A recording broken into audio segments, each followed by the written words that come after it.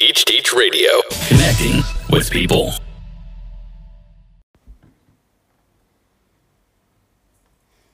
Welcome to the 7th edition of the Peak Performance Podcast with myself, Richard Pups. Today I've got 3 special guests in the building. We have Reggie, we have Faye, we have Giles. Going clockwise, guys, I'd like you to introduce yourselves. Hi, my name's Reggie Offey. I am a operations and development manager for a company called VIP, and I'm also a qualified CBT life coach. Hi, my name is Fayola Dawes. I'm currently a middle leader, so that is a head of department for performing arts dance in a secondary school in South East London. Hi, my name's Giles Smith. Same as Faye, I'm a middle leader in a school in South East London. I've been teaching for 17 years. I've had experience in middle leadership and now experiencing some stuff in senior leadership. Brilliant. Okay, guys, thank you for coming first of all. The reason why I got you guys here is to touch upon that topic that no one really likes to talk about. It's racism. So we're going to be going through the different types of racism and kind of talking about our own experience, what's happened to us and how we feel about it. The first type of racism we're going to talk about is individual racism, and that refers to racial assumptions, beliefs, or behaviours. So I'm going to go again round the clock. And Reggie, is there any experiences that you can enlighten us about that you've been through regarding individual racism? I'd probably say my first experience of racism was when I was 7 years old. Wow. And, at the time it happened, I didn't even realise what racism was because I'd never experienced it. Spending some time in the UK and spending some time in Ghana, coming sort of back to the UK, and being confronted with, words, the N-word and other types of abuse, I was like, what is this? So I've then approached my mum and said, what does this mean? Then she's explained it. And that was kind of like my first sort of like real experience of racism directed at me. And kind of moving on from there, I've explained it to my mum. My mum's come down to the school. The guy's parents have come down to the school, and then it's like a confrontation. And then I'm really seeing what these people kind of think about me, and my parents and anyone that kind of looks like me. Wow. So that was kind of like my first sort of real experience of it, and growing up, you you see it, you take it to a certain extent, but then there's times when, you react because why should I be subjected to this kind 100%. of abuse? I haven't done anything to you, so why are you then reacting in this way based on the colour of my skin? So there's there's different forms and there's many stories, that I could probably go into about when I've experienced sort of individual racism. It's happened in the workplace, it's happened at nightclubs, it's happened in, even in churches, which is, you know what I mean? You things happen or things are said and you're just like, huh? Why would you kind of have that view? Like, what gives you that opinion of me, that I'm going to maybe react in a certain way, or gives you the right to even like say that? Yeah. So it's such a complex topic, and and I think people just experience it in many different ways. Yeah, definitely. Faye, yourself, any?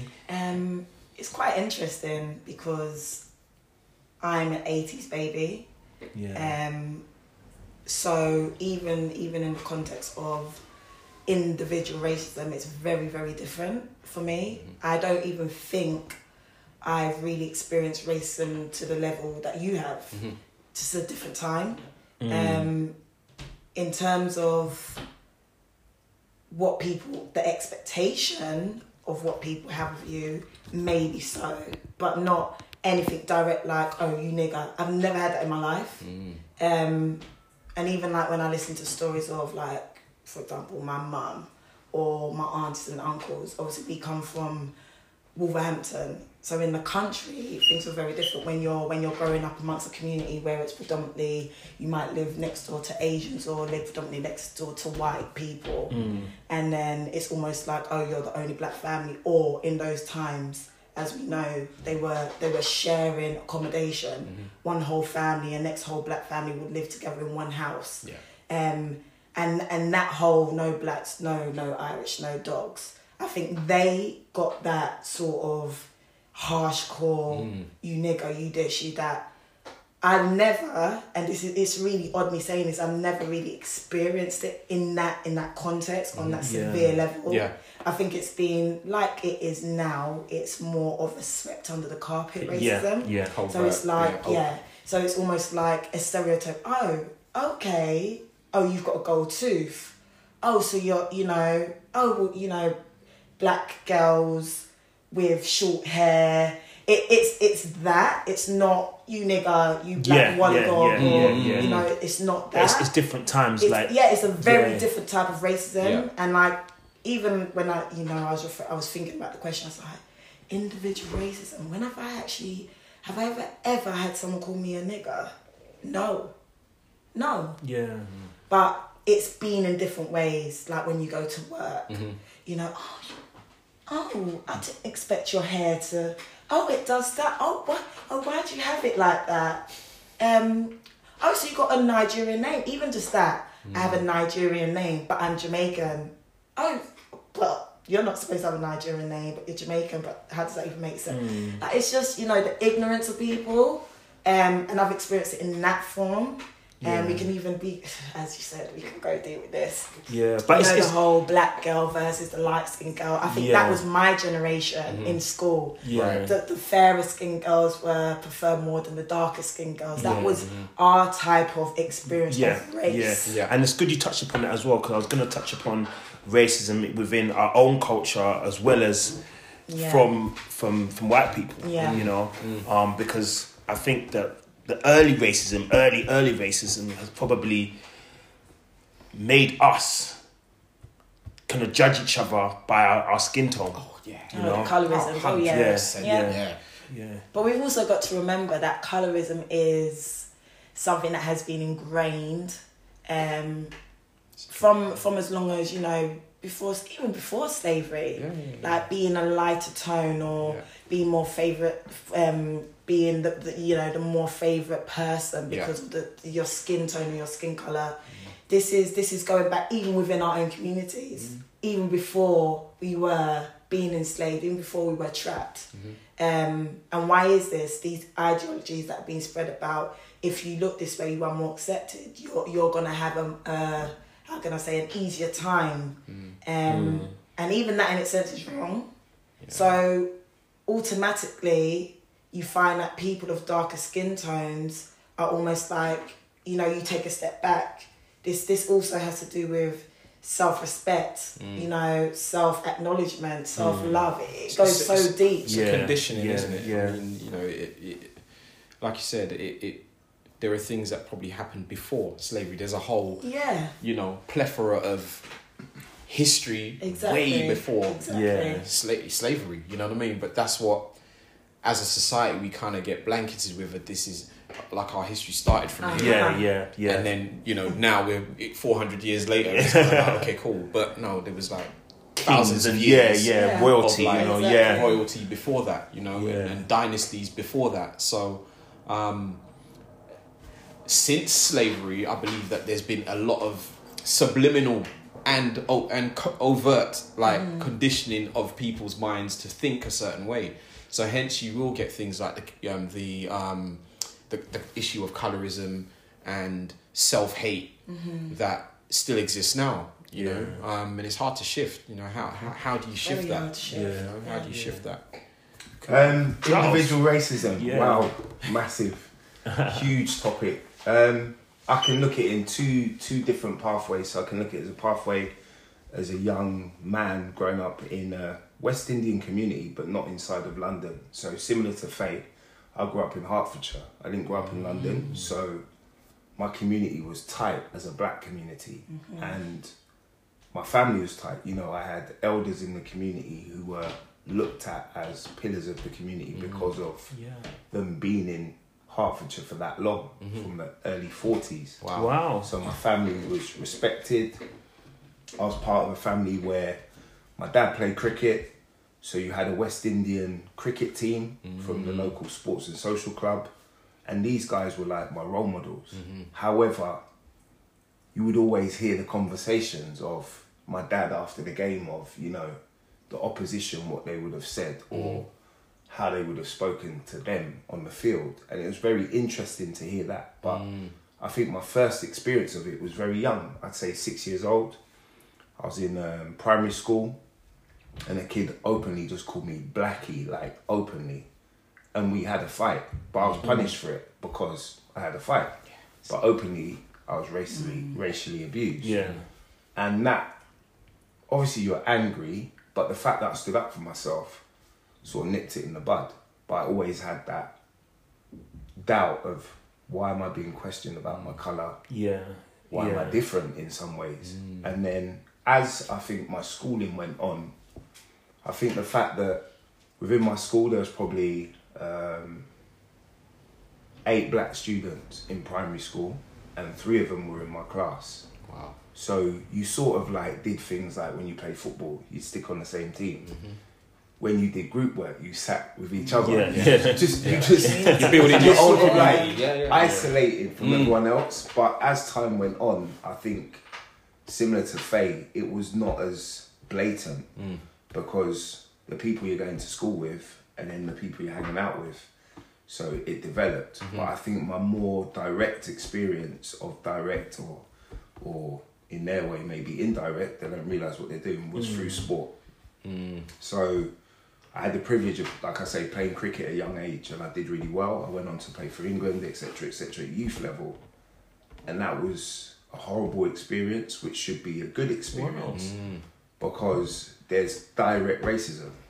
Yeah. It's just there. So, for instance, you're selected and you train together. So you go to places like Lillishall and you'd have coaching clinics where you train even with the top English players and you would be sort of like labelled or why are you being lethargic or why are you being so laid back or why are you late for training, etc., etc. You're not late, it's just how you are. You're not late, but you would get singled out and you would get challenged more. And I think that's when I really woke up. And I think on the cricket field a few times you were called things and you get to see this is a problem. Yeah. And what it does is and especially in cricket, because the West Indies were amazing. They were like the equivalent of Brazil in football. Yeah. So you were literally expected to be like that or better. So if you weren't like that, you ain't good enough. Yeah. So you're having to prove yourself, and the minute you slip, you're gone, and it's not the same thing, and it sort of makes you disillusioned. It makes you lose faith. And then when you go into like your smaller hubs, so like your club and so on, again you get the coach trying to impersonate and give it this and what's all that The about? caricatures. And all of that, and it's like it's weird. It's weird. Yeah. And I think sport is a very, very dangerous place 100%. for direct racism, because you have coaches that really have opened the door. And I'd say the England manager now for football, Gareth Southgate, is a prime example because he's experienced probably a lot more or seen racism where he's played with a lot of black footballers. So he understands the struggle. However, you know, and his mind's open as well. He's an open-minded guy, but in a lot of sport, especially what I call the middle-class sports, that's why there's not a representation of young black men or young black women, because there's direct racism from school right the way through. And I'd say within my profession now, I'm forever trying to fight that barrier. Not necessarily just for black students, but the fact of they have talent. Teaching in South London now, especially in this area, there's an outstanding amount of students who are good at sport, but they're disillusioned or the chances of them getting to the top are minimalised because of this direct racism. They have to prove themselves, or they're stereotyped, or they're seen as trouble, or they're seen as a challenge. And that's all going back to when I was a child and I was called something. you stand up for yourself, Yeah. and then you're labelled as being challenging. And I think it's direct racism. Yeah. How have you find like navigating that as, you know, an educator? Yeah. You know, knowing that is how the system is kind of set up in a way that it's not a fair playing field for, you know, black kids and everybody else. You know, sort of from looking at it from an outside view of somebody looking at the education system, it just seems like it's set up for kids not to win. You know, the same punishments are not passed out for people who are Asian or people who are white. So, for example, kids get expelled more frequently than their white counterparts, and it could be the same thing that they've done, but it seems like the punishment is a lot harsher for black kids than it is for, you know, a white child. So how do you, you know, have you found that you've experienced that, or how have you managed to navigate that? I've experienced it. I actually tweeted it the other day because, you know, I think there are schools where the system is much more open and fair, and the rehabilitation of the behaviour of a student is thorough.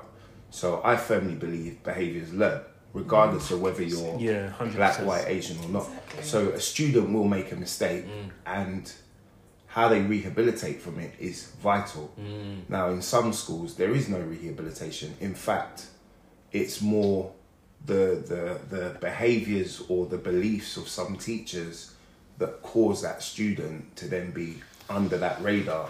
So when they come into school in year 7, you'll hear things like, "Oh, he's going to be trouble." Now, it's a student. At the end of the day, it's a student. Regardless of whether they're going to be trouble or not, that's our profession. We have to be able to differentiate, but that isn't the case. So that's one issue, which is a systematic problem. Yeah. But then as it goes up into different institutions, or as it goes up the scale, depending on the ethos of the school and depending on who's the final person to, so the SLT member to finalise that move or say whether it's an exclusion or not, is why there's an issue. So I'd say in education, I see myself as someone who's a messiah to change the system. Yeah. But the chances of me being able to get into that position to change the system It's again gonna be is a difficult. barrier. Yeah. So what I have to do is be as open as possible, but you can't go up to a student and say, "You know what, it's going to be really hard." Yeah. You're going to demoralise. Of Yeah, course. yeah. What you have to do is be realistic, speak about how we're speaking now, Yeah. so they understand and they're aware. And students are fully aware. You know, a student, how I'm speaking now, will say, "Why are you like them?" That's what they'll say. Right. Why are you moving like that, sir? And I'm like, moving like, this is me. This is how I am. Yeah. However, how I behave in school, It's in the establishment, and how I behave outside the establishment, Yeah. it's different. You have to educate. Absolutely. You have to be able Yeah. to explain to them, this is how we have to Yeah. not conform. Teaching them about their behaviour. You got a behaviour. Yeah, Your yeah. behaviour isn't it's not something that's held over you. It's something you've got to understand and the reasons why. Yeah. And that is the most powerful thing I learned from a very early stage of my teaching career. I'm going to give you a round of applause for that. And man. I had to change Yeah. what I was doing in teaching. I think it took me 3-4 years. Yeah. And I became a head of year. And that is one of the most empowering and most humbling experiences ever. Because then I had to learn about Asian culture. Yeah. I had to learn about white British culture. But also I learned about so many different black cultures. They made me more powerful. Yeah. Yeah. Yeah. You know? So I had to speak to a Somali mum who were like, "You don't understand." And she would say, "Because you're Jamaican, but I'm not." Yeah.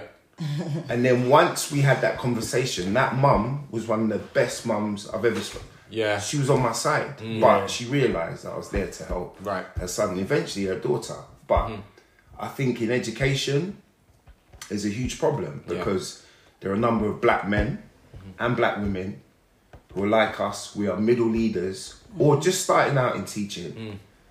And the pathway or the stairs to rise to the top and There's build many. change, Just, it just seems Yeah. like seems like a marathon. Yeah. It seems like a marathon. So I can look on experiences and say 17 years in, both sides of the spectrum. I've done the head of department, I've done the pastoral.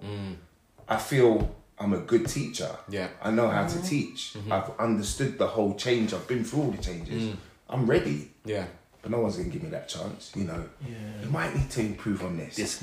But that's the direct. That's the direct straight there. Do you think if you... I'm going to throw it out there, that if you was white, the road wouldn't be so bumpy getting towards the end destination? Totally. Because this whole approach of, come here, let's have a chat. You see it. Or the whole approach of, and I second this as well, you have what I call silent sponsors.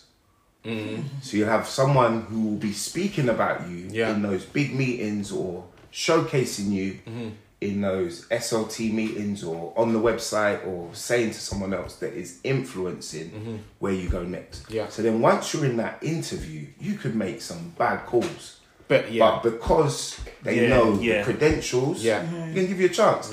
And I feel, as a sports person, you know, been through how many trials or how many, you know, exposures of playing sport. You don't select based on that performance in the trial. You select on the potential. Absolutely. And the potential that could actually grow. And the pathway to the top, they're not dealing with potential. They're dealing with, how you articulate, how you dress. How would you be seen by the face of the school? Yeah? And that is the challenge that these students need to understand when they're going to play sport. So related to so much of what you're saying. But when, you know, like, I'm a head of department in South London for a reason. Thank you. You're a head of department in West London. But you see, that's another thing. Yeah? But the challenge is there. But am I going to get headhunted for that? No. Until the challenge gets out of control and then it's like we need. It's too late. Sorry, Can I Faye. just Go ahead. Let me remember this. For me, for me, obviously me and Giles are very close colleagues. We worked in a different realm, in another type of setting. But we have like a body of friendship. So there's two more of us. And I think this is the problem. We're waiting on people to give us opportunities. When really and truly we need to start creating opportunities for ourselves. Because and this is what we're talking about. Thinking about education. What's the next move? How can we make an impact? But as a collective, as you said the other day, there is plenty of us to do this. There's loads of black teachers to do this. And I think it's that fear. Once again, some people kind of... That word really, there, boy. You know, and that's the problem. And we just, like you said, we just need to be bold and we just need to go ahead and do the damn thing. Like for me, that's it comes down to that, because this thing that we're talking about our young people being marginalised is not going to change, because within that system, within their systems, there's only so much we can do.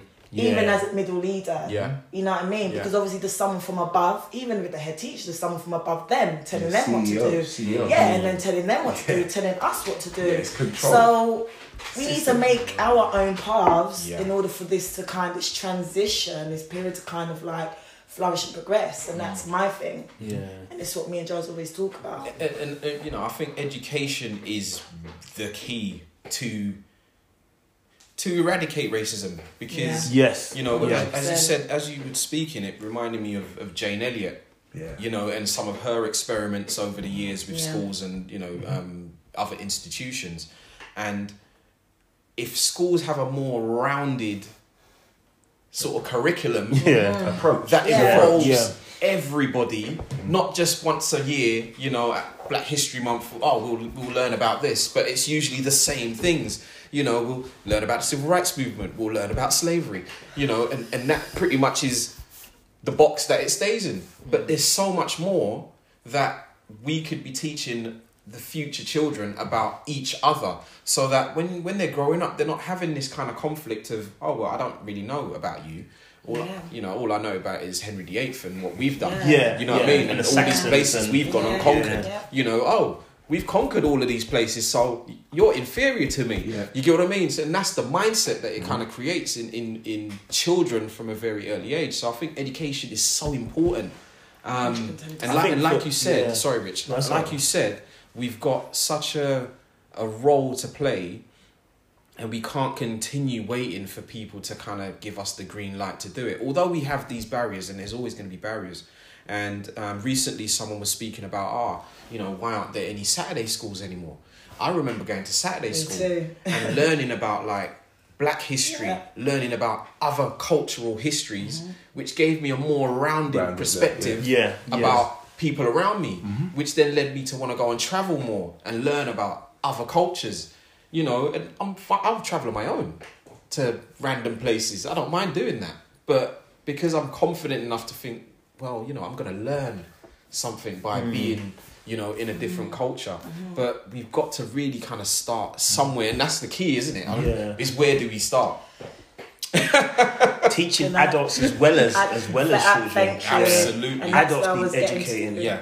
My thing is, obviously we all know that education starts at home. And 100%. for those people, for those families, or for those parents or guardians that they don't have the knowledge, or we need to also be facilitating that or equipping them with that knowledge. Like Rich said, it's not just about the children. It's about those people that are feeding the information to those children too. That's very true. And that's I think for some generation that is where the gap is. The issue, That's the issue. Yeah. Kids are going home, and the culture. There's no real culture being ingrained. You're eating. We're not going to say what they're eating, but you're eating certain foods that aren't representative of your culture.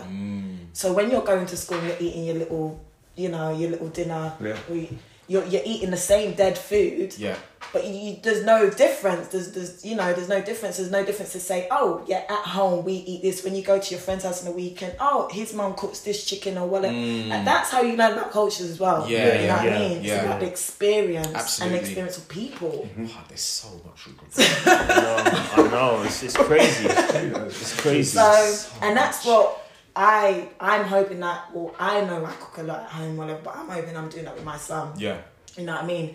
But what I do more so, you see the books on the shelf, they look like him. The people in the books and in the stories, the programs that he watches, he can see himself. Good. Before we go and expand out to the wider community that we hand them over to, which we have really no control of what they learn in the curriculum, they need to understand about themselves. Yeah, 100%. And I think that... And that's the issue too. Some of them don't. Yeah. You ask a child, give me...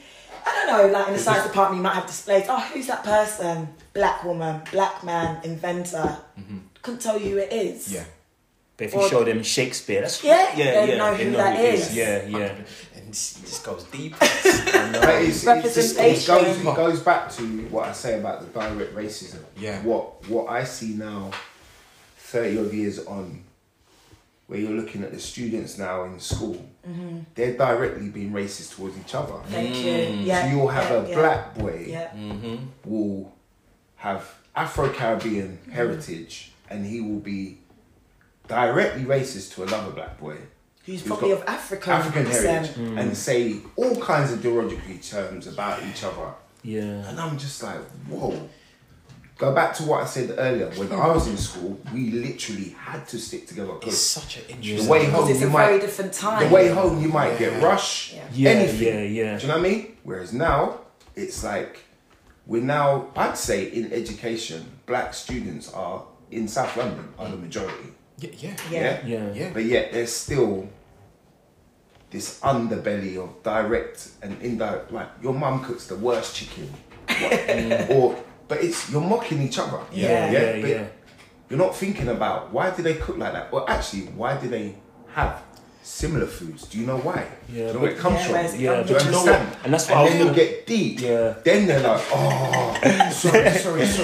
Yeah. They'll back off. But you know what? What I was going to say as well is that that's probably one of my first experiences with racism. It wasn't only because from white people. It was from black people as well. It was from I remember I've got quite a complex surname, and at the time I was embarrassed that Papa Lampu is my surname. It's a Ghanaian surname, and when you Google it now, it's like there's a dynasty. I'm like, now I say it loud with my chest, But at the time it was like register. school register, Richard Papalampu. Everyone laughing Yeah. and stuff. Yeah. And then you get Remember that? some of the Jamaicans. That's still going on. Yeah. You know that's still going on. Yeah, but some of the Yeah, Jamaican exactly. kids will be like boo boo and Yeah, this and yeah, that, yeah. and it would hurt me. And Of like course. I remember when someone keep repeating my name, Papalampu, Papalampu, and I was saying, say it again. And I remember in front of the whole class, I lit this boy with a chair, you know. Yeah, and after that, people kind of See, you gotta respected level it, it. but You gotta level because it. they thought, wow, this is extreme that I had to go to. In order To to show create the people change, to yeah. create the change. And 'Cause- then Yeah. you're labelled. Yeah. You're back. But the thing is, my dad told me that just respect yourself and be proud to be black. Of course. From day one, I remember my dad. Well, I must have been about 6. Me and my brother sat down. Be proud. If anyone ever tries to tell you anything, if they punch you, punch them back. Yeah, That's what my dad used to 100%. always say. Do you know what I mean? So it was like Same thing. Yeah. So it was like So when. my dad, same thing. Yeah. That's why My mum, that's I didn't why live with lashed out my, at the I didn't kid. live with my dad, but my mum had the same ethos. Yeah. You know, Yeah. anyone troubles you, you just deal with it. You know? But So for me, it was mad because that was my first I used to think, when I get older, I want to change my name because and I used to think to myself Even that shucks. trauma. It's trauma. Imagine going to an assembly and you're going to win an award for something for your handwriting or and you're thinking, I don't want to win because they're going to say my name. They're going to say my name, Richard Papalampu, and you have to get up and you're sweating and you're nervous and you're anxious just because of your name. Your name. Yeah. And yeah. really and truly, now I'm an older person, like I said to you, I'm proud to say it. And when I Okay, so- Googled my name, when I saw my mum's dad and my dad's heritage. heritage, it's like, Exactly. wow, these people are like, when, Feel powerful, isn't it? yeah. But I just wish that, the kids then and now are more aware that you come from You come from royalty. royalty. heritage. And it's not even that. It's like, who determines whether your name is right or wrong? Who says that the name Smith can't be wrong? Yeah. Why is Papalampu wrong? Do you know what I mean? And why have I got Why? the name Smith? Where's it come from? Yeah, that is, yeah, even more so. And that's what I'm saying. Yeah. I mean, my parents live in the Caribbean, so I have the privilege of going there and seeing it and seeing it firsthand, and seeing the change and how it's becoming more Americanized, etc. But what I still am grateful for is that I can still go to where my grandparents lived and see the real roots and understand and be humbled. Like, this is what this is where they grew up. This was their house. There's no upstairs. There's no downstairs. There's That's no not how we live. big Yeah. garden. It's basic. And what you see there, that's what they had. And that's how they came here. And that's why, it was the saying, if you go out on the street and you disrespect, do you know what I mean? There's the level of pride and the level of expectation was instilled. Yeah. So there's no way you're going to go out on the street and do anything stupid Yeah. or let down your family, because you've got to remember the journey. And that's what really, really needs to be learned now and really developed now. It's Yes, the journey. feel it's of lost. Yeah. It's lost. Yeah. It's lost because there's a gap. There's a gap, and that's why there is this direct racism. Yeah. You will see, when I watched the march, I marched, and when I watched the march and I saw these guys saying white lives matter, and you saw black guys standing there Yeah. With the In amongst them, they were there, Yeah. and they Yeah. were attacking Don't the make police and doing all that madness. But I'm like, how? what is And the that same in your as when you head? go to a football ground Yeah. and you hear football fans say something, and then you'll see a black guy sat there. That day when Raheem Sterling got racially abused by the Chelsea fan, if you look around, there's 4 or 5 black people there. Yeah. So, you're standing in a crowd that is notoriously racist, yet you're still supporting that. Yeah. And, a really strong book by Paul Cannonville, he played for Chelsea, and the racism that he had to experience. In a way, if you look at the black players now, he opened the door for them. But still, it's still there. So How many years later? 40 years later, you've got these guys and they're earning that money, but yet I think it's great they're taking the knee and all that. But however, ain't enough. Thank you. Like Raheem Does it Sterling really- said, does if it Raheem really Sterling mean wants to anything? speak to someone, as one of the top players in England, he can't go to a black manager. He can't, because there's none. Yeah. He can go to an ex-black player, but some of the greatest footballers are black. Why are they not managers? Yeah. So it's like I'd say He's some of the talking like- greatest teachers Yeah. are black. Why are we not institutional. leaders? Yeah. Yeah? And that leads us Why are we on not leaders? neatly to institutional racism and structural racism. Institutional racism and structural racism. Deep. I know it's a deep one. It can lead to discrimination in the criminal justice sector, employment, housing, healthcare, teaching, political power. Yeah. Where do we start on this one, man? Where do we start? Institutional. Can I just say one thing? Of course you can. We're talking about institutional education, as we've been touching on. Myself and Giles, we're in an amazing position because of our subject specialisms. Okay. Because he does sport, we know that our children that are not, in terms of they're not showing the academic excellence that these individuals expect them to be seen. And to be fair, we know that this is about teaching styles. Some children just learn very differently, and whoever's teaching them may not be the right person or may not be doing it in the right way for them to understand. So when we're saying they're not actually academically there, it may just be a process that hasn't really kicked off yet for them. That's fine. But in terms of the position that we're in, I do creative and performing arts. Young people, young black people, young people of colour love performing arts. Young people of colour love sport. I know what you're going to go on with. I know what you're going to go on with. We are better than that. We know that. No, that's not what I was going to say. Before you start. But my thing is, because we're in these subjects and because we strike very, very different relationships within these topics and within these subject areas, we're able to have discursive, intimate, almost, should I say, in a way that other teachers, would you agree, other teachers don't have. I get you. when we're talking about impact and we're talking about the institutional, and we're talking about how we can make a difference in terms of viewpoint of that individual, those set of children, or in terms of how they're having arguments with this child. Children will come to me and say, "Oh, miss, I'm not talking to her because..." Okay, what is this over? And I'll talk to them from a black woman to young black girls. You understand what I'm saying? Yeah, can relate. So they can relate. And I know other teachers aren't probably having those discussions with them. Or when boys are in the room and they're talking about a girl and I hear it and I'm like, come here, come sit down. And you're having that conversation as a mother, as an auntie, as a teacher. Because I've got my young son. You understand what I'm saying? So how he now views other girls, or how he now views beauty, or how he now views black women. Everything you see here, the bald head, everything you see here, the no nails, it's purposely thought out. The way how I look as an educator is important to me. I'm not saying get rid of the weaves. I'm not saying, we all know about the protective hairstyles. We all know about, our black women and why we do the way we do our hair. Yeah. But I think for me, it's important that I look a certain way, I act a certain way, I speak a certain way, I deal with the kids a certain way. Because they need to understand that everything you do is going to be stacked against you. Yeah. Sure.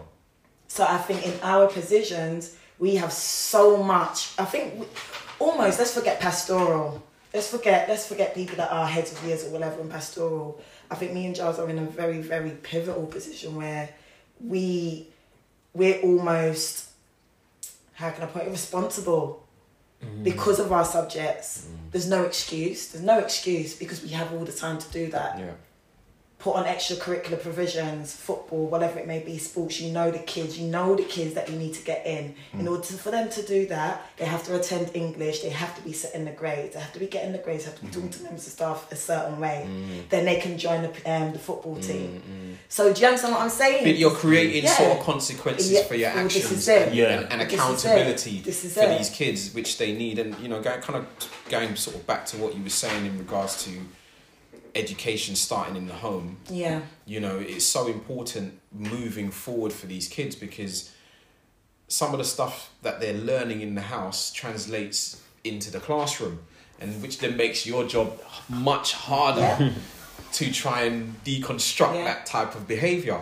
But in regards to it being institutionalised, it's such a deep and complex topic because it starts from a long time ago. ago. You know what I mean? And those things have been put in place to keep certain minorities In the within a place. certain Yeah. structured position, you know, of lesser power, you know, and trying to break out of that is really difficult, you Yeah. know, and as much as we can try and be the best at what we do, as you were mentioning as well earlier, Giles, as much as we can try and be the best at what we do, we almost hit a glass ceiling if we're within certain professions.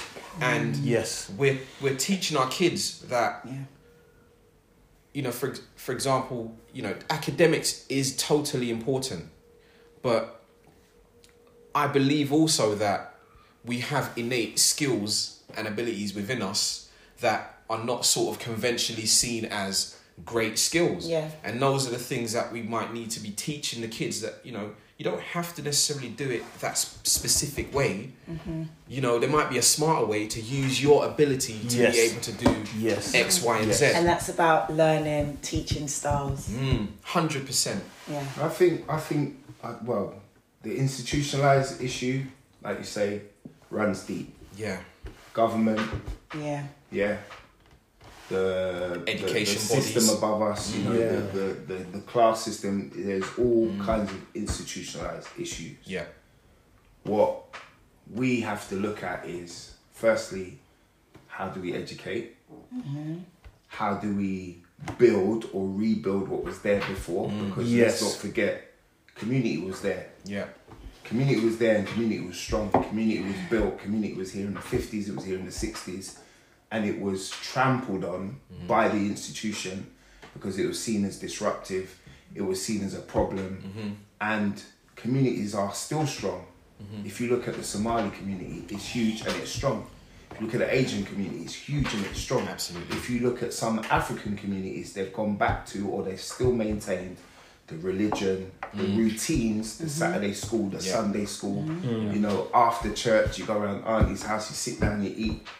Where's all that gone? Yeah. Because Yeah, you're if so that right. comes back and that is rebuilt, Yeah. a lot of the systematic things that are in place to make us fail, you ain't gonna fail. Yeah. Yeah. Because you're having these Yeah. conversations. Yeah. Yeah. You're watching the Super Saturday game with your uncle. You're not on road. Yeah. Yeah. Yeah. Yeah. Or you're going seaside in the summer, the coach trip, Yeah, or the domino yeah, event, yeah, or whatever. yeah, yeah. All them things have gone. Yeah. And that's where you're saying there's a gap. There is a gap Yeah. because the younger generation now, their community is, I'll stand around a chicken shop. Yeah. Okay? Now, if I'm standing around the chicken shop, the institution itself is there to get me. Of course. 100%. I can tell you now, over the lockdown period, I've been stopped by the police. Wow. I'm in my sports kit. I'm going to do a session. My baseball cap's on. It's 8 in the morning. I'm going to school. I got stopped. 5 officers get out. They get out the car, they surround the car. Their first impression is, what's this guy doing at this time of morning? What does he look like? Seriously. Where are you going? Then, there's bare questions, throwing questions at me. Once I say where I'm going, then pull out my staff badge, the whole demeanor Conversation changed. changed. Absolutely. The one officer's still there trying to enforce, drive safe, drive safe. I'm driving along Woolworth Road. There's 2 cameras at least in it. So I'm not driving, I'm not speeding. You can't overtake because it's traffic. 4 weeks ago, the traffic's there. Yeah. So where am I going? What's the issue? But because I'm panicking, because I'm like, I've got to go somewhere. I'm not even asking him his badge or nothing because you're in that mindset of, if I say something wrong, Yeah. and this is ironic, on the driver's seat I had a hammer, had a screwdriver. Like the day before, I'm helping my partner out doing her decking and stuff. So if they really wanted to, They could have, Yeah, they could have gone in, and I'd have been like, course. but because I stay calm. Yes. So it's again going back to the institutions there to challenge you, but the systems that have failed in our community need to be rebuilt Yeah. to overcome the institution. Yes. Yeah. Yeah. Because the institution is just there. It's always been there. Oh, and it's always going to So be. when you So see exactly. when you see guys and they can look in America and they can see Jay-Z, let's not forget his journey. It weren't even a straight journey. No. Do you know Yeah. what I mean? No. So you got to understand he's overcome it and now he can look at the institution and say he's beat it. However, And try and influence the changes. right. Yeah. However, within education now, the institution is a problem. Because I firmly believe no matter where, whether we're in Scotland, Ireland, Wales, whether we're up north, whether in the Midlands, there is always going to be a ethnic minority community. And when they go into that school, does that school represent society now? And I'm talking staff, I'm talking the diet, I'm talking the senior management, I'm talking everything. Because if you don't have a holistic senior It's not management, going to work. it can't work. Yeah. So as we said, we have friends who are in another school, which incidentally I worked in. I thought coming to London, that school was my saviour. I thought, yes, now I'm going to really fly up because of the name, because of the establishment. It's only over lockdown where I've gone into detail and looked at, right, do you know where this school comes from? Do you know who actually put this school in place? The same as Mr. Colston, it's the same type of man who built those schools for what he then said was disadvantaged boys. Yeah. Now, I get it. Times evolved, so the government will say, we're going to serve the community, we're going to make it into an academy, etc., etc. However, it still has elitist values. Yeah. It still has elitist pathways, which isn't serving that community, which is causing an issue. Yeah. And the issue is a percentage of that student is still failing. A percentage of that student, unfortunately, is black and it's male. Yeah. Why is that? Because you haven't got no one at senior management that is really concerned about that. Because when someone's concerned about that, you can look them up and see what did they do before they went into that role. What was their energy? What were they doing? Some people fall into those roles where they're in charge of behaviour or in charge of pupil development and they have no real interest. And this is the issue.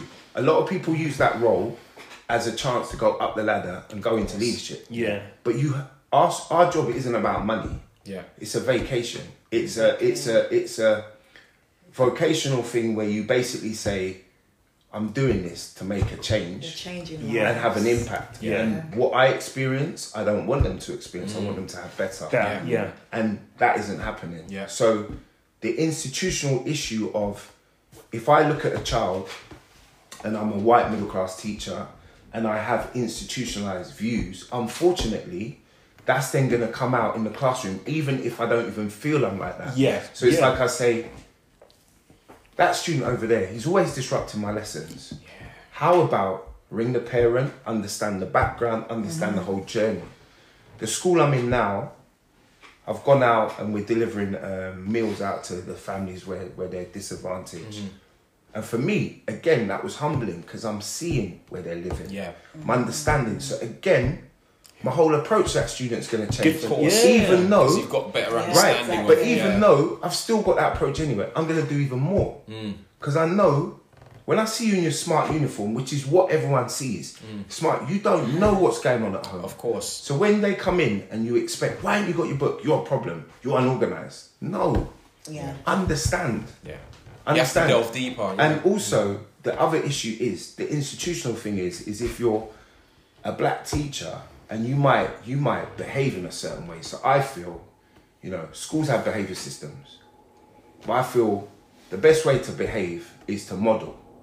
So if I speak to you in a certain way and I approach you in a certain way, and I've seen it in Faye, that's how I expect you to be. So for me, line up, follow rules, get on with it, done, smile, integrate, whatever.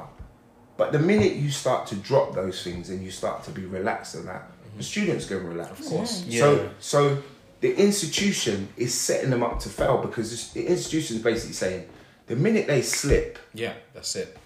right, that's a mark. How about the conversation as to why you've slipped? Yeah. How about the rehabilitation as to Yeah. why? It's not allowing that. Yeah. And then when you look, when they leave school, the system's there for you, innit? We'll allow you to slip. Yeah. We'll allow you to We'll slip catch you again. and Yeah. take We're you waiting in. that you do what We'll you keep do. you here for the what rest is of the your plan? And life. then when you School. slip, you're gone. Yeah. You know what I mean? Yeah. And this is my point, unfortunately, there is no super solution at the moment, but I do think that our roles, the conversations we're having here, The wider community. Yeah. as a collective, we need to write that collective letter. You need to go to Boris. You need Yeah. to make him feel uncomfortable. Yeah. You need to say to him, in South London, we need to build hubs. I need to build how much houses. You need to build a hub. And that hub can utilise the skills of the mentors and the role models that are in the community now to rebuild that community that you're saying that the police can't cope with. Yeah. Or you're saying that are unemployed, because you've got skilled, powerful individuals who, And you if change the who, mentality, if funded mindset. or even for free, they will give up their time to make that change. Yeah. Because Yeah. they're hurting, because what's happened is people have woke up again because they've seen a black man get abused by the police in America. 2 weeks before, one gets shot because he's going for a jog. But you're not hearing about how many other things are happening over here. How many people are dying in custody, etc. Yeah. because of the institutional problem. That's right, yeah. Yeah. You know? So if everyone says there's nothing can be done, the biggest thing that can be done is educated community members need to go to the higher powers and they need to articulate what they want to be done Yeah. and structure with a program how they deliver it. Yeah. Because in less developed countries, it's there. Yeah.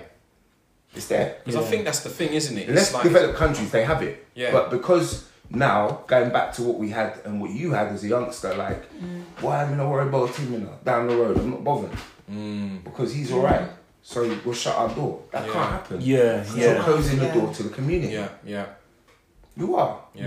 And the next generation will lose out. If the gap keeps getting Yeah, bigger, then it's just going to get worse. gonna yeah, diminish. Yeah, it's going to diminish. Because I agree with you in regards to like that the community has broken down. Yeah. You know, The sad. foundation. you know, I remember. See, I'm a '70s baby, so growing just crept in there. Growing up in the '80s and in the '90s, Yeah. there was always something for kids to do, not just Yeah, black well, kids. this is You it. know, Yeah. not just black kids, but Everyone. there was always Everyone. something Community. to do. Yeah. So, Community. you know, we Yeah. would be down a community centre, Yeah. learning or playing football or just engaging with our friends, you know what I mean, of different cultures. So the way we engage with each other was totally different. But Yeah. as I've kind of, you know, you've seen it, there's just nothing there. Yeah. So where are these kids now supposed to go? The institutions You know what I mean? allowed it. The Yeah. institution It's almost like a plan. The institution will give you the distraction, so they'll put the phone on discount, so the parents will Yeah. give them the phone. Yep. That's what keeps Just that for peace, student. just for yeah, peace. That's Yeah, what yeah. keeps them. Yeah. That's what keeps them controlled because Yeah. they're on their phone. Then you'll look at like the institution will sell the cheap food, so they'll go and eat that, and then they're hyperactive, and then they do something stupid. It's all the same problem. 100%. I remember, like when I was growing up, it's like our youth club. There was this table tennis teacher called Mick. I'm 45 and I still remember this guy. And he played for England and stuff, and he was training us to play for in competitions and stuff, and buying us like Dunlop rackets and stuff. In them days, it cost us £20, but it was like, why you buy this for me? Why you do this for me for? And he's like, you're great, you can do this. And I remember playing in competitions and getting further and further and further, and just little things like that. I think it made me believe that I can be something else apart from Something more. just this cog in the wheel, you know. And kind of going back to what you said, I think that's kind of missing. But it's also, if you take it to another level, it's probably because they don't get funding from the government. It's been you know. strict. Yeah. But that for me, it kept me out of trouble. Yes. Because I could see myself getting week on week better. Yeah, see, And I was on like, it. I'm on it. And I was beating, I was like, beating Chinese. These Chinese guys were wicked at it. I was beating them. Yeah, of and I course, was like, of course. wow, like this guy was teaching me. And seriously, if that wasn't there, I would have ended up thinking, I wonder what it would be like if I do this or do that. Well, let me hang out with that guy. And, or you know what I mean? It's almost when like my parents say to me, don't touch the oven door because it's hot. If my mum said, don't hang around with that boy because he's no good, I might be like, after school, like, come on, fag or something. I might have went and had a cigarette with this kid. You never know, but because I had the youth club and the table tennis, I was like, what am I going to go and smoke Takes with you this? way away from what it, am I going to go and smoke with It this kid does. for when I want to beat this top level guy at the table tennis? Yeah, It was yeah, just yeah. like, it took me away from it. And yeah, it's just deep, man. And with the institutionalized side of it and systematic side of it, it's almost like a deeper thought process, because why have you taken these things away? You know what I mean? And what is it that you're trying to create? Because usually the outcome is these kids become dysfunctional within school, and then they end up in a dysfunctional environment which leads them into dysfunction and criminality and leads them into institutionalized jails. So what is, you know, I kind of always think to myself, well, what is the bigger picture? What was the plan? You know, are we living just in a different style of slavery? You know what I mean? Is it, are these things being done to make sure that they end up in jail so they can work for free and do you know what I mean? Well, look at it like what we said. Look at what Faye's saying. We work in an institution. We work in a, what I call is a state system. Yeah. Academy is a state system. Yeah. But however, you have the private school system. You have the grammar school system. Yeah. You have different pathways to get to what they say is the right pathway to education. Now, how many students, when you add it all up and you look at the data that comes out, how many of them get there? Yeah, not many. Because I'll be honest, like when I was in school, I was nowhere near that pathway. Yeah. It's only when I left school and I was pushed by the right individual and in the right and in the right circle, I got to where I needed to get to. 100%. So how many students actually get there? How many students fall off that side? And education at the moment only allows a certain type of student to succeed because they've made it more difficult. Yeah. You know, the new GCSE system is more difficult. Really? Wow. Yeah. When people talk about BTEC national diplomas, they are there for what they say are students who might not be as academically on the same profile but can still achieve. I do agree with that, and I do feel vocation is ideal because I did that. I did a BTEC at sixth form level. Yeah. But what I'm saying is that should be in a much earlier. The vocational pathway should be introduced again at an earlier stage. Yeah. I'm talking 13, 14. Yeah. Because again, why do they get lost in that system? When I come up from primary school and I'm that little sponge who's used to one teacher, used to one little environment, and I come into this big school. Now, within every large environment, there is a bad egg, a good egg, whatever. Yeah. And where do they then pick up those habits? How do they get into those pathways? Yeah. Because if I've had a bad day in work, I want to go gym, I want to go for a run, I want to cycle, I want to get something out of my system. Yeah. How does a kid get that out of the system? Yeah. If they haven't got sport, or they haven't got music, or they haven't got a pathway other than their phone, An outlet, or the tunes, and they're listening to certain music that's in their head that ain't good. Yeah. What do they do? Yeah. So they're lost and they're walking around, and then there's influencers, unfortunately, in the community course. that are influencing.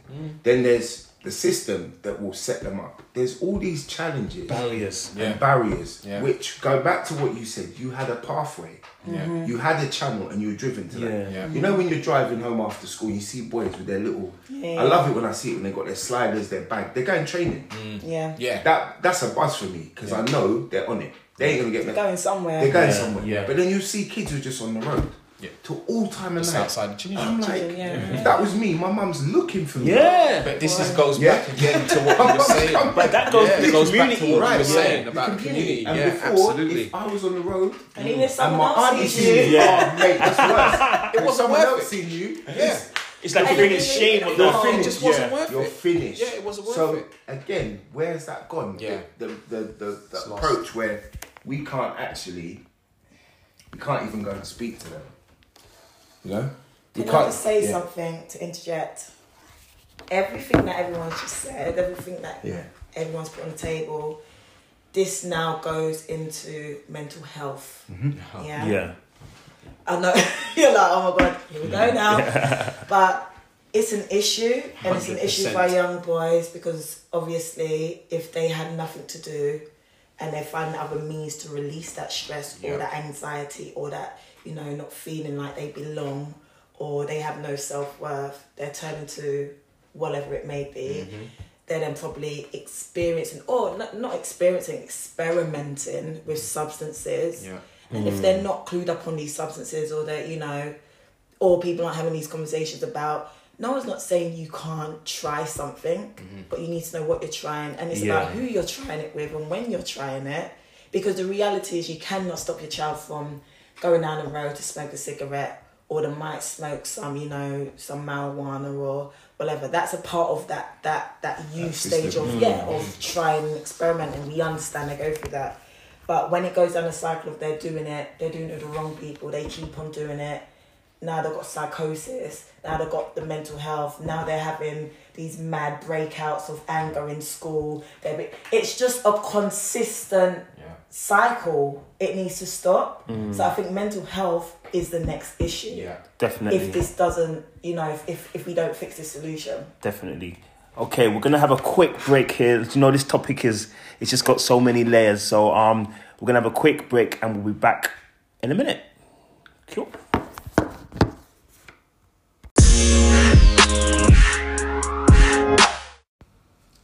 Welcome back to part 2. So Reggie, you were just saying something I think is really interesting. So I'm gonna pass you on straight away. I was just thinking that, do you find that within the education system and definitely within the policing system, that the education isn't enough because some teachers or some police officers are being brought in from areas way outside of London to come and police or to come and teach in that environment, because they don't have an understanding of the community. So the way they deal with the children, the way they deal with people on the street if they're policing them, isn't in line with what the normal community would be. Yeah. So it may be harsher to those people. I'm going to speak on an experience that happened with one of my PE classes. Year 8 group, young boy. And like you're saying, these policemen came in and they were doing like a rugby program. I don't know if you've had any of that at your school. And the one that was delivering, say like you've got the kids that play up and you know your kids and you just give them the heads up. Okay, so we're going to have this session. If you feel that you're going to be distracted, just sit on that table there. Don't sit next to your friends. Blah, blah, blah. Yeah. I had to talk with the student. I just think he was having a bad day that day as well. But went into the classroom, everything was fine. A question was asked. You got to remember, once again, the experience that our young people have with the police and what they understand. And not just their experiences, because they were asking the kids questions. And a lot of them mentioned the experiences of elders. Yeah. Like, so things that they've heard from parents, aunties, uncles, brothers, sisters. And it was interesting because you're like, okay, so some of it was, and I think that young boy in particular was saying that he got stopped. He's young, but he was stopped with his older cousin. And when this happened, I think they were talking on an experience and whatever, and that was that. It kind of progressed. And I think the boy started being silly, or he's playing up, and I was trying to get his attention to be like, calm down. And then all of a sudden, out of nowhere, the policeman that was actually taking the session just it was rage. Bellow. It was rage. But the rage. Yeah, it was rage. And I said, there it is. That's it. Because the topics that we were talking about, because we were talking about combat sports, rugby, how we can, whatever they were saying, but how he responded to the behaviour, I was saying, that's what he's talking about. Yeah. That's what they're talking about. And if you can't even deal with, and you could tell he was so, you got it out, and then it's and the then after. Then he was fine. The after, no, but the after, you shock yourself. He shocked himself. Yeah. Then you get an air of And embarrassment. I remember the feeling, because all the kids jumped and I jumped. And then I looked at the students and I kind of took him out. I took him outside because at this point he was just... broken. But and this I is wanted where the to trauma cry. comes and from. this was the trauma. And I was thinking to myself, so I told the head of department for PE, and I told him I didn't like it. I didn't like it because this is what our young people are battling with. And automatically you've come in and you just display that same behaviour that they're talking about. And how he dealt, they're not teachers. And this is my problem. They don't have to deal with that type of behaviour. Yeah. So if they're not learning how to deal with our young people in this kind of way, how are they dealing with them on the road? No, I know. Exactly. But the thing is, it goes to look back to even now, if I get stopped, I'm thinking, shucks, have I got something on me? Have I got something in my car? Oh my God. And if I see police behind me, I'm thinking, hurry up and go. Because I'm thinking, have I... And I'm a the most law-abiding citizen you could ever get. But I'm still thinking to myself, shucks, did I leave? Yeah. Did I leave what? Because you're thinking back to like when you were 15 and Yeah. when you got stopped. Yeah, So yeah. In your mind, it's already like, oh my God, the police is behind Trauma. me. And it again, that's taken years of me mentally just rejigging that I don't care if you're behind me. Yeah. You know what I mean? I know I haven't done anything wrong. But You know when your I rights. when, Yeah, but yeah. when I engage with you, I'm not angry. Yeah. I'm not coming at you from an angry perspective. I just want to know why you actually stopped me. Yeah. You know what I mean? But again, this is education. Like, Yeah. we as black people, we have to teach our kids from a very early age how to try and navigate and deal with police. You know, when really you shouldn't necessarily have to. Because, you know, I might be derogatory, but Tommy down the road is not going to have that same conversation with his parent Yeah. about having to deal with police. Yeah. You know, he'll just be like, it's just normal. Whereas our kids, That's sad that we having to engage in that we conversation have to have early. that conversation But it goes- and Early. almost dumb ourselves down. Or, well, not even dumb ourselves down, make ourselves small because we can't just be our normal because natural otherwise self. you'll be being aggressive. Yeah. Excuse me, sir, you're being aggressive. Yeah. Can you calm down? I'm not how I talk. You're being aggressive, and next thing you know, you're in handcuffs. Yeah, yeah. So you're right. You have to. Yeah. So can you Goes imagine back if to- they were able to carry guns? Well, I dread to think. Can you But it goes imagine that back to kind it. of... It goes back to the mentality of what we said earlier of when you're younger, our generation and before, what I call the original generation Yeah. were educated at home Yeah. and in school. Yeah. So you were educated at home by, you were read to at home. Yeah. I mean, you had skills Yeah. before you went into school. And even if you didn't have skills, your grandma gave you skills. Yeah. Someone else gave you skills. Yeah. And then you had the power to go into the school and be on a level. Yeah. I can 100% say now that isn't the case. Yeah, 100%. I can see parents now, unfortunately, when they come into school, that they're looking for me to give them that child more than teaching you. Yeah, You're looking yeah. for me to save that Absolutely, yeah. child because they Which is haven't a got the pressure in skills to do that. itself. Now that then goes back to that child will then have, unfortunately, some of them have an unruly behaviour that a 6'4" black male to them is I don't care. Yeah. That's their attitude. Yeah. So you then have to have a conversation where you explain to them, but I'm here to teach you. I don't care what you're saying. My job's to teach you. Yeah. And then when you start to understand that I'm here to teach you and I'm not a threat, then you'll start to understand what I'm trying to do. Yeah. That's the conversation you have to have with someone. Yeah. Now, once you earn that respect of that child, anything can be possible. Now, the police do not have the time, No. the approaches, and the resources education even, yeah. or resources to do that. Some police are the nicest people you'll meet. 100%. Yeah. Some police, it's a job to them, and like what people say, if anyone asks who's the biggest gang out there, people will say It's the police, of course it is. because the police is an institution, and in any institution, there are individuals within there who are grooming and controlling the next one of them. Yeah. The next one of them. So when they have forums, when they have conversations, that changing room banter that you have with your friend, that's happening. Yeah. And then when you go out onto the beat, you could be with the good police officer, but you're going to corrupt them. Yeah. Now, it's not that blatant, but it's there.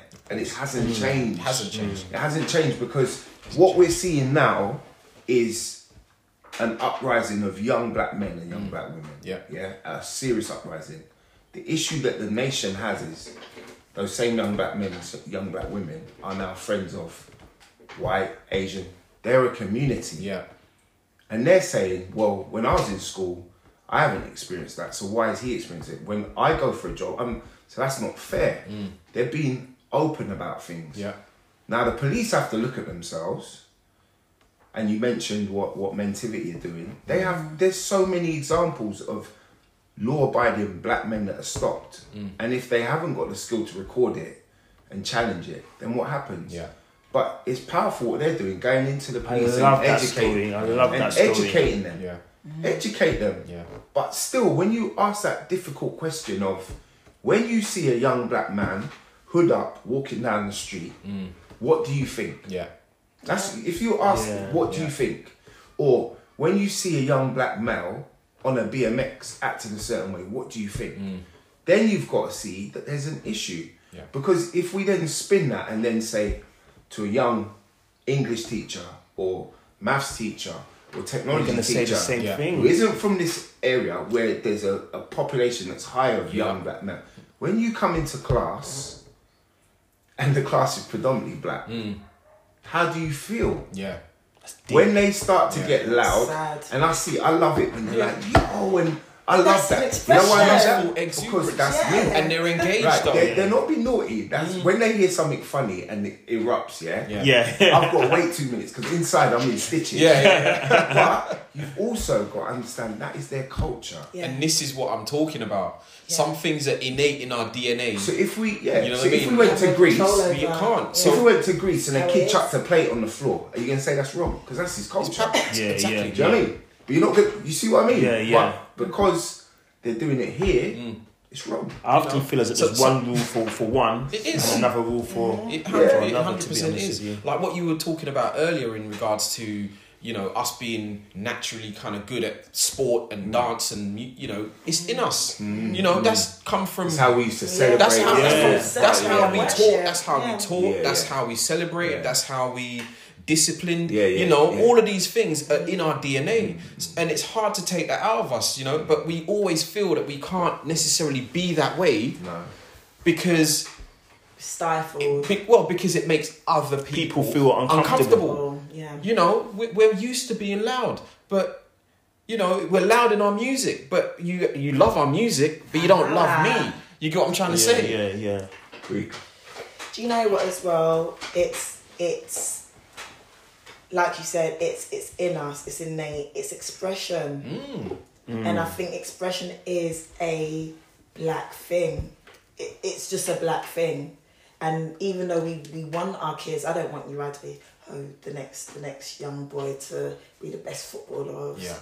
no, I want him to have choice. Absolutely. I want him to be like rounded and everything. Free to do whatever you want to You do. understand what yeah. I'm saying? Yeah. So I do also hear, but you know what?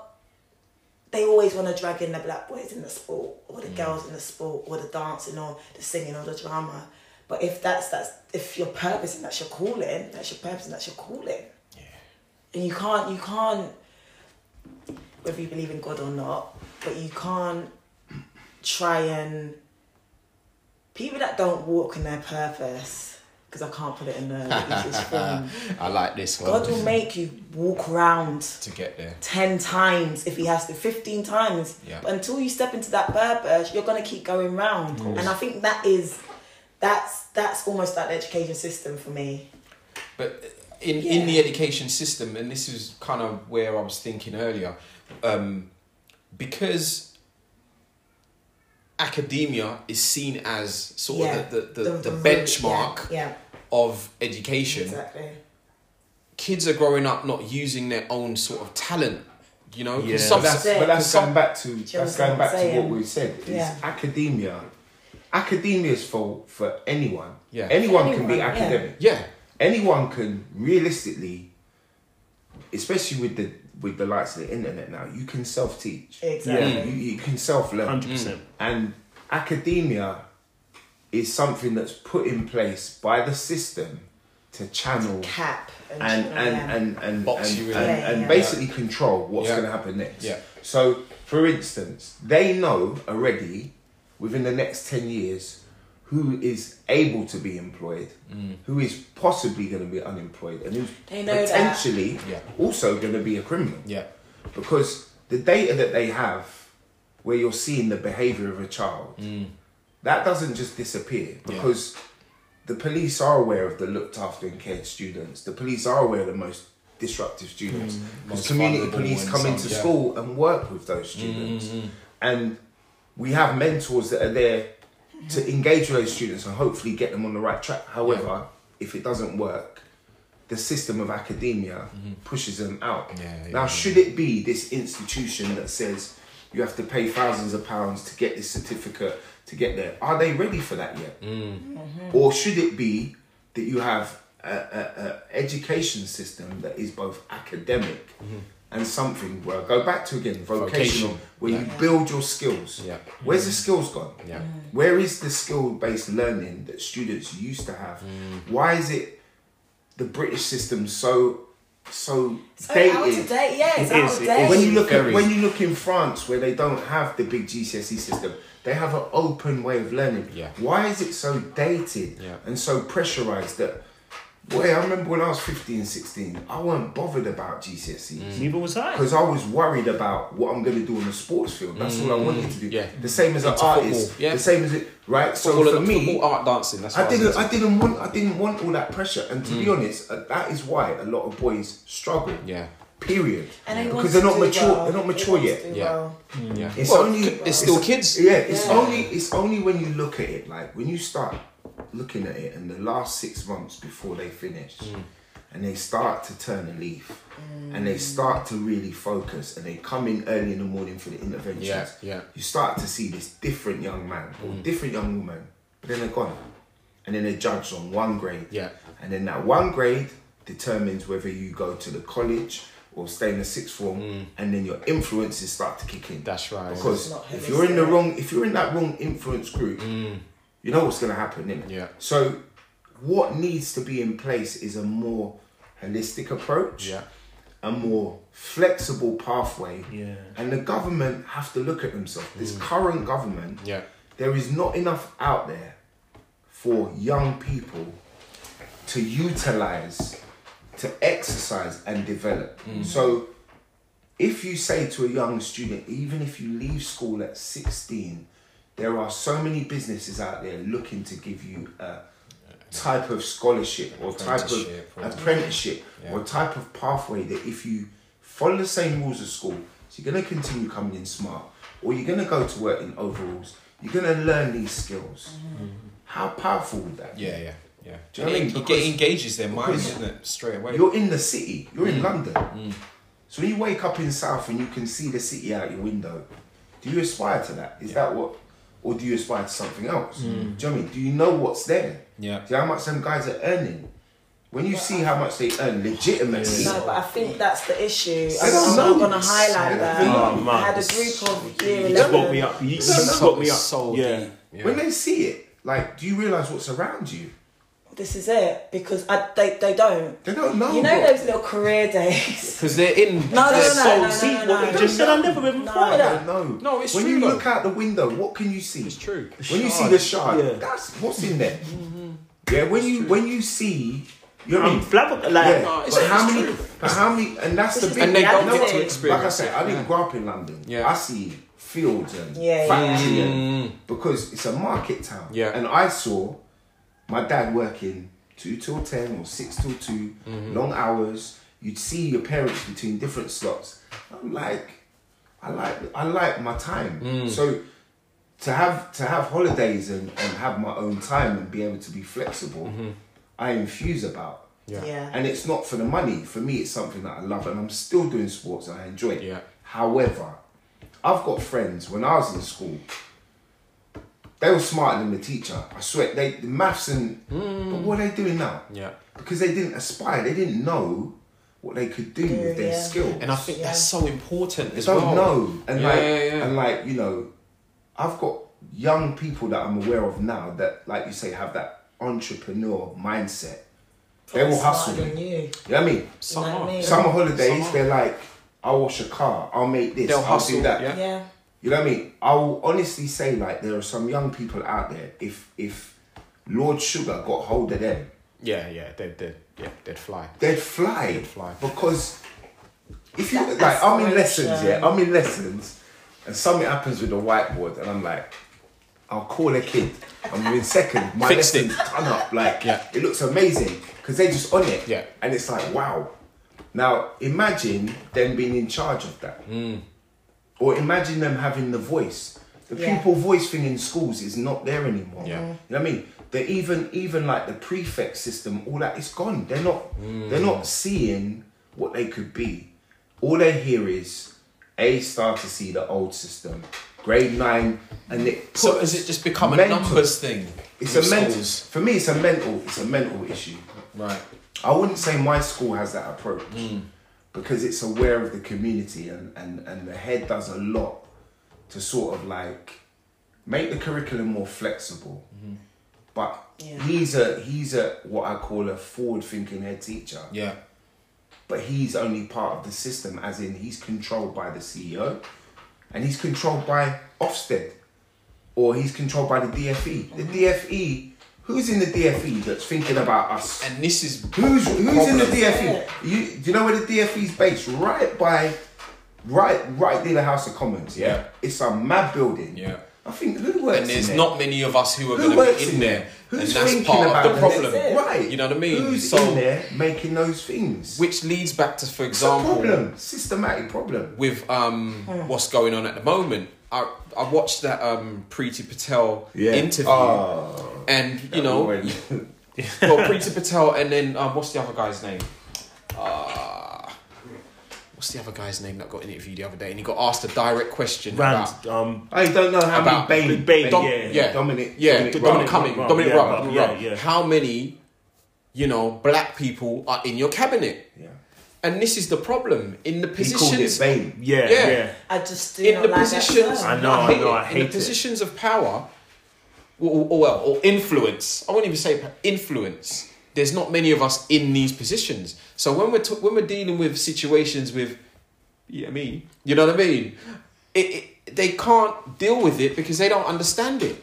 But for me, like, I don't want it to be political, but there's a strong man in the House of Commons. David Lammy's a strong guy. When this guy talks, Absolutely. Yeah. I get goose pimples. Yeah. Because he's passionate, he's articulate, Yeah. and he knows his history. Yeah. Right? Now, he's a Labour guy.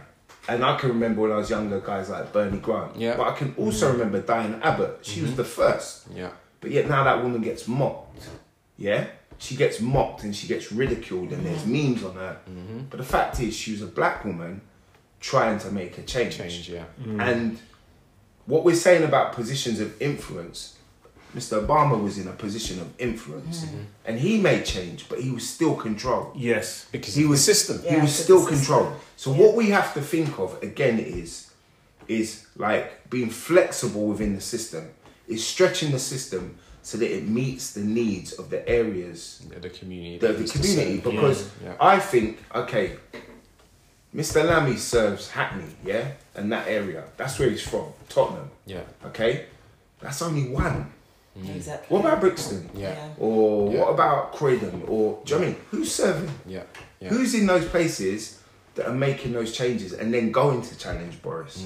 Because it's not that he can't change. He can change because he just wants to be the man at the top. Yeah. He wants to be the big fish. He ain't really got the sense. You can see he's controlled by someone. Yeah. Right? But he needs people of influence to come in and say to him, blah, blah, blah. Yeah. And X, Y, and Z, which isn't happening. Yeah. But academia has to change. I totally Because agree. if you're going to change the English education system and say we're going to make it more diverse, which is what, if you go on all the forums now on Twitter, a lot of head teachers feel Yeah. bad. Right. Like they feel bad. Like you can see it and Yeah. they're trying. But you're at secondary level. What about primary level? What about when they first come in? And that's where it starts. And then Yeah. when you're doing it at that level, how are you going to change it? How you actually you're going to bring the community in? Yeah.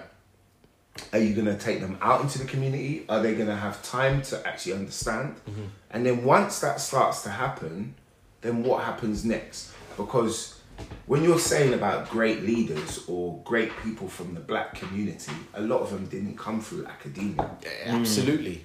Yeah. Yeah. Okay. Absolutely. And the ones who did get through academia, do you know their journey? Do you know how hard it was for them to get there? Yeah. So we have to paint the realistic picture and give more opportunities. You know, Oxford and Cambridge provide scholarships for young black or ethnic minority students who get a certain pathway or a certain grade. That's not enough. So do you That's think not that, enough. Do you think that there should be a black-led school? I personally feel if you had, it's not can you have a black-led school, because there are black head The teachers out there. exactly. There are black teachers. Well, maybe that's the wrong question. The whole Should body we have a black organisation. school in the same way you know, you have a Muslim school, you have a Jewish school. You have Muslim schools and you have Jewish schools. You know what I mean? For me, to have a black school is watering down the system. Okay. A student needs to benefit from everything. So if you have a Muslim school, they are getting funding galore. A Jewish school, heaps of funding, and there's not many of them. Yeah. When you look at the culture and the background of black people, how long they've been in the UK and what we've given to the empire and built in this country. Phenomenal. Why is there no representation of that second generation who are educated, who are part of the national curriculum? Why are they now not in positions to influence the next stage? You don't need a black school. You need black influencers, and you need black leaders. Then when you have black leaders, then the younger student will look at that head teacher and think, wait a minute. And that's why I'm still very much like, the system is set up so that this is not going to happen. It will happen. You know what I mean? It will happen, it will but take you've got to time, look at the and numbers. It's got to change. Yeah. There's how many I know there's only 1%. Yeah. 1% of head teachers in British schools are represented by black head teachers. I think in in terms terms of, of are they male? Are they female? there's more black change. females. I think there's more black females. Because my cousin was a superhead. Yeah. And he got brought into a school in Walthamstow, I think it was Walthamstow, to come and turn around this school. But again, speaking to him sometimes and finding that the pitfalls that he's had to go through and the barriers he's had to go through in order to kind of try and change the school. And he did change the school because he won Headmaster of the Year.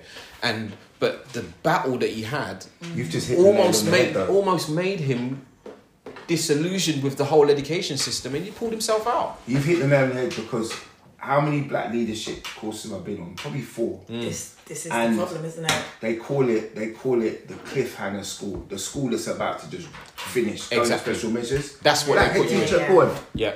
Because you know what? You're set up to fail. Exactly, yeah. You're gonna go in there. You might make some quick wins, but you ain't gonna do the most.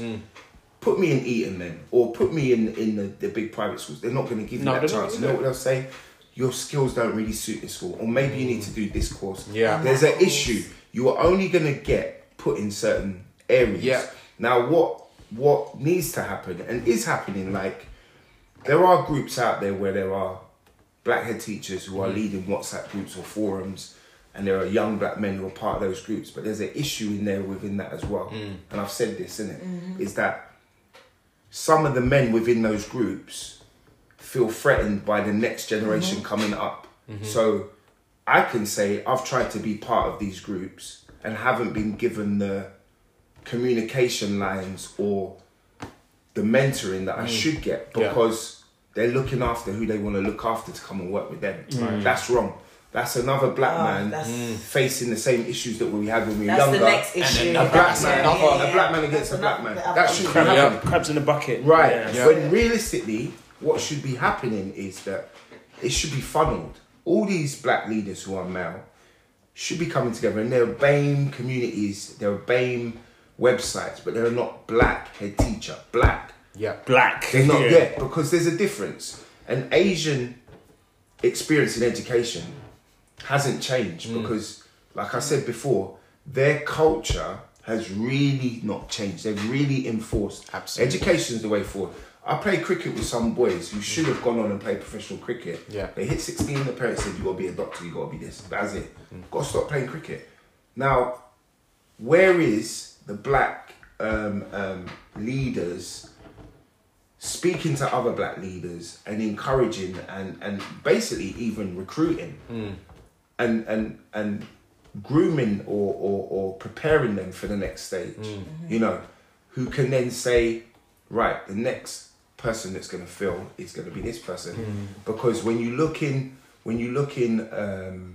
schools, you can see how some leaders are preparing the next leader. You know, I can see in my school there's a black deputy head and she's good, and she could be the head, but that's not the representation in other schools. Yeah. And equally, our school's in a challenging area, so is she really going to get the props and the opportunities she should get?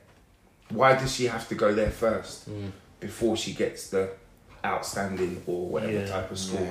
And that's what we're saying about the systematic problem you'll get put in a position to change the school and save the school, but you won't get put in a position to develop and learn and grow. Yeah. So that kind of leads me on neatly onto the last kind of topic that we can touch upon is what can we do to do our bit to spark the next generation, or to help this whole situation we're going through. What can we do, man?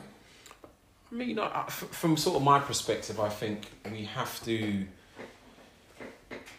look at it from different aspects. We have to look at it from what we're teaching our kids in the home in the first place, because we're their first teachers, really. Yeah. And then how, we can maneuver within sort of the education system, and then just be role models in different ways. Like, for example, me and you, we're not in a system of specific 9 to 5 work. Yeah. We're creating our own kind of world, you know what I mean, and opportunity for ourselves. Yeah. And it's maybe using those skills to maybe educate other children or kids or adults that this is an opportunity maybe to do something in a different way. Yeah. And I think, we maybe just start as individuals, and then we build a collective, and then we build and build and build. Because I find all too often that we all have like a strong desire to create a change. Yeah. But then we don't necessarily move. We don't move. Yeah. Not even collectively, we just don't move. Yeah. Some of us just don't move, and if we're not going to move, we can't even begin to even think about doing things as a collective, because we're not prepared to take that step to even create that change. Okay. Yeah. So I always think to myself, well, what can I do? And, I can speak for myself. I've tried to make sure that, one, the kids are in a happy environment, whether you're in a relationship or marriage, or as a single parent, single father, single parent home, you're making sure you're creating an environment where both parties are still very much in alliance when it comes to like those children, and making sure the education system knows that we are definitely behind our children, because every time my kids had an issue, I'm like, you need to ring me or ring his mother. One of us is going to come and deal with it, you know what I mean? But we're not coming to just chastise him. We want to know what the issue is, and in one case it was very much a case of my son and this teacher just could not communicate well. He then had to go and be with the head of French. Before that they were telling him he's a failing child. He was never going to pass French. He went on and passed and got, I think it was a B or a C in a subject that he was told he was going to fail. Exactly. And all it took was to change that little environment with the teacher. So kind of going back to what I'm saying is, we just have to start from small pockets, trying to create our own little changes, and then come up with a collective plan of how we want maybe things to move forward. That's perfect. What you said there is so true. I want to try and build back that family community thing that you were speaking on before. And what you said really kind of hit home, that I want to ask my son, do you know what happens in those areas? Do you know how much they get paid in those areas? I know I've had a conversation with my son about what he wants to do, and it's not your normal like academic stuff, which I think is cool, because I don't think one box fits all. And I think that if you test one child on his ability to be like academic and into maths and stuff, then you may really fail to see another part of him that's really good. So I'm just like, same as you, just gonna try and start from the home. And also what I'm gonna try and do is, some of these young kids, if like I see them all the time, and I make sure I say hello, and when the younger guys are in my gym and stuff, I'm having conversations with them, and I'm pleasantly surprised that a lot of them, before, they wouldn't even look at you. They'd be like, "He's looking at me for whatever." But now a lot of them are saying, "Oh, what are you saying, bro?" And it's breaking that whole, what's he screaming? What's he looking at me for? My aim is to demolish that. I'm the same as you. Enemy. I'm the same as you. We got a bigger enemy to fight here. So every time I see like a young black guy in the gym or whatever, I'm talking to them and I'm approaching them, and I'm just letting them know that, like, if we work together, And anything's we work possible. together, and everything, and that's what I'm saying. There's just like 17, 18-year-olds who you can tell that they're on that cusp of trying to be a rude boy, but they got heart. So I'm just trying to drag that heart out and just say to them, like, look, you know what? I advise them like a teacher. I'm a PT, but I advise them like a teacher. But you are a teacher. You are a teacher. You've got a big role in life. You've got a huge Exactly. purpose. You are a teacher. You've got a huge purpose. You And I think that's the thing, you know, like, for example, you know, we were talking about, you know, academia not necessarily being the be-all and end-all for the child, you know what I mean? You found something where you are speaking to people, not just kids, not, you know, you're speaking to adults, you're changing people's lives in some shape or form. And that's a powerful thing to do. But you wouldn't necessarily have come round to that from the education I got from school. Exactly. No. I left school with nothing. You know, know? I remember doing my GCSEs thinking, F this, man. I just literally, I don't think I even finished it. I just walked out. I was thinking, this is not for me. Feel like that. A lot of them are in that situation, and you know, for us to do something, community starts first. Because community is the exposed to what is actually happening behind closed doors. And unfortunately, it's not there. You know, and I'm talking walking down the road saying good morning. And people are like, but in country, that's the norm, isn't it? And like simple things of, I can say where I live, you know, like students who are not my students will see me and will say hello. That's a community thing. You shouldn't feel fear of anyone. But they do. And unfortunately, that now needs to change, because until they feel safe within their community, the behaviours that we're seeing ain't going to change. You know, what they see as community now, unfortunately, is something that isn't. So they'll go to a It's the gathering, man or them. and that isn't community. That isn't going to save you, and that isn't going to help you. It's good to have your crew. It's good to have your die-hard friends. But there are people out there that can help, and there are people that can make you grow. For sure. And I'm talking health and lifestyle. You know, what you're eating ain't helping you. What you're putting in your body ain't helping you. I'm talking education. Like, if someone's trying to teach you something, it might not be something that you want to know, but it might be useful for you in later life. How you use it is up to you. Of course. Take it on board. And then ultimately is opportunities. Because opportunities create happiness. Like, if you have an opportunity, like you have a job, then you know you can grow for greater things. If you have an opportunity where you have some form of employment where you're earning something, doesn't even have to be full time, then you can balance what you're going to do in your spare time.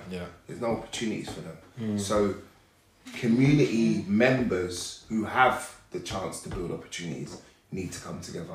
People who have power need to go to the system and speak to the government and so on and say, how can we re-engage? Because if you look in a community like Hackney, where there was riots and so on, they've rebuilt that area. You know, the shops, the retail, even Tottenham Stadium, that all brings money into the community. That all makes someone have some form of employment, but it also brings an identity. So if you look at South London, what is its identity? What is going on? There's a lot of gentrification and people living off what your grandparents built, but you ain't living off nothing. You ain't got nothing. You haven't even got a pub or a community centre or anything to go to because it's been sold. Why? Because people from your own community have left, or people from your own community don't want to rebuild in that area. That needs to change. Because if you rebuild in the area that you grew up, you will continue to reap what was sowed. If you don't, and it's so interesting that you say that, you know, for obviously we're a stone throw away from Peckham, you know, and you know, I'm from South London. I grew up in Wandsworth, went to school down the road from Brixton, and so we were always in that environment. And as you know, a black child growing up in and around Brixton and South London, there always seemed to be a strong black community, but in the last 20-30 years, that's just disappeared, you know. And even places like Brixton, it's not the same Brixton that I remember. It's not. You know, it's diluted the now. Gentrification. I mean, don't get me wrong. Brixton's a cool place to hang out, you know, and so on and so forth. But that kind of history, you know, of this was kind of like a hub for us to just, you know, do business, have our community, raise our children. It was where we felt comfortable. And that's been diluted, as you said, you know, and shifted to different places, you know, so that other investment can come in, which is not for us, you know. And I guess, how are we going to try and change that? How do we rebuild like that type of community spirit, you know? Because earlier we were talking about, you know, if I was seen on the road doing something I weren't supposed to be doing, I know my mum's brethrens or my auntie would see me and it would be a problem. So before I've even got home, you know, the community has told my mum, I've just seen Reg down the road doing a madness. You know, so I'm coming in on a hunky-dory thinking everything's cool. My mum's frosty because she's like, well, what are you doing? You know, that kind of level of sort of community spirit is just not there anymore. And we need to do what we can to bring it back, and it starts with us, with our children, and like I said, with like you guys are in the prime position really, and I thank God that there's you're on the front line, because but no, you like we have skills that we can also teach. So we can do our bit to teach. You guys are doing an amazing job to teach. But we're gonna kind of wrap up. But is there any last words that any of you guys want to say? I was gonna say, you know, as we're talking about things that maybe we can do, you know, maybe we can look at coming and speaking to some of like the young people in the schools, and, you know, letting them know that there is a different way of doing it. You know what I mean? You don't necessarily do the education because you need the education, but you don't have to stay in that matrix system. You can unplug yourself and do something that you want to do using your talents. Brilliant. You know, so that's what I can do. Yeah. And how often would that be? And that's the other institutional, because what it is they have these days that we have guests coming, guest speakers, we do activities, we're enriched in different ways. But that's not enough, and it goes back to that tokenism concept. A little drip drab here, but it's not consistent. And when something's not consistent, it's not effective. But we could maybe do that within our own environment. Yeah, well, that's so it. we'll just say to the parents, like, look, we've got a guest speaker, blah blah blah blah. Can we hire the hall? That's it. And we'll just do it and do it on our own. So I think that like that's the biggest thing I think that can come out of this is that I personally think is that there are people within South London in most walks of society, education, business and enterprise, corporate, the city, who are black men and women who have power and have influence. Yeah. And I think what is needed now is the same sort of conversation we're having here, but on a larger scale. Yeah. And the community is either invited or it's you know, like a question time. And then when that happens, and you know, like, there has to be head teachers in there who are black. You know, there's black important that we have the right to black representation. Black head teachers in Lambeth, the black head teachers in Lewisham, they're all over. But they need to be questioned and asked, how do you feel about this? How do you feel that you have such a representation of black, Asian teachers, but there's no pathway for them into leadership? Because it's very interesting, like, when you're in the system and you think that's the right way. So you think, you know, like you said, I can say Faye's gone from being a TA to a teacher to head department, and we chat on the phone. And she'll be like, what do I do? And like, we just talk. And it's so rewarding to go in and see what she's done. Because then I'm like, wow, like, inspiration. I remember when she weren't doing this. Yeah. And like, now look, now for me, how many head teachers are doing that for us? How many head teachers are out there saying, you know what, I can see what they're doing, I can see their potential, I'm going to get in their ear. I'm going to get them on this course, I'm going to get them to do the right qualification, and then I'm going to do the sponsorship. I'm going to say, you know what, if your job comes up, this person is the one. This person. Because that isn't happening in education, in the city, it's not happening. And that needs to happen. And then once you start getting more leaders and more stronger pillars in the community, then the old school community can come back. So carnival and all that shouldn't just be the only time that we celebrate. A funeral shouldn't be the only time you see your friends from school. Just yesterday. That, you know how horrible that is. Just the only time you see your mates. Because the only time you catch up with family. You don't see it anymore. And the reason is because there's nowhere to go. People go and spend big money and go bougie clubs and whatever, but you're not going to go down the shop and support the local West Indian shop. That needs to change. But I do feel that there is a shift though, you know, Giles. Yeah, it needs to change. I do feel there's a shift, especially right at this moment, because I think the Because it's collective trauma that Yeah. everyone has gone through, seeing what happened to George Floyd, has changed like how people are thinking, and there are little pockets happening, little organisations starting to grow where it is a friend of mine has just started a company called Black Business Maps, and that's for like every business that is owned by a black person across the globe. So it's not just here in our little pocket. If I'm in New York, I want to go and find you know, and it's there. So I think that type of thing is definitely changing within our community, where we're starting to think with a bit more of a one-mindedness. And it doesn't mean that we don't want white people to come and spend any money with us. It's a case of, well, we're trying to look after our own, you know, and do our bit for our own community, because no one else has helped us to do anything in the past. You know what I mean? And that's not a bad thing, you know? I think there is a definite shift in consciousness, 110%. Cool. Right, guys, we just need to keep our foot on the gas and keep the pressure on, because what I don't want to happen with this whole situation is that it ends up kind of fading away and it kind of ends up going back to how things used to be. So, my last kind of note on the issue is just that we need to hold each other accountable, really, for the stuff that we've said that we're going to do during this podcast, and we need to make sure that we don't just fade back into normality of how things were before. So let's try and get that sense of community back. Let's try and maybe organize some sort of mentorship day where we get different people from different professions and stuff, and hire out a hall ourselves and try and see if we can do our bit and spend within the black community a little bit more as well. Guys, we just scratched the surface. Like, I was going through the notes thinking, shucks, you know, we didn't talk about that, we didn't talk about that. We didn't even talk about microaggressions, which I really want to touch upon, but we may have to do a part 2, because we've done an hour and 45 minutes. So guys, once again, thank you so much for coming today. It's been amazing.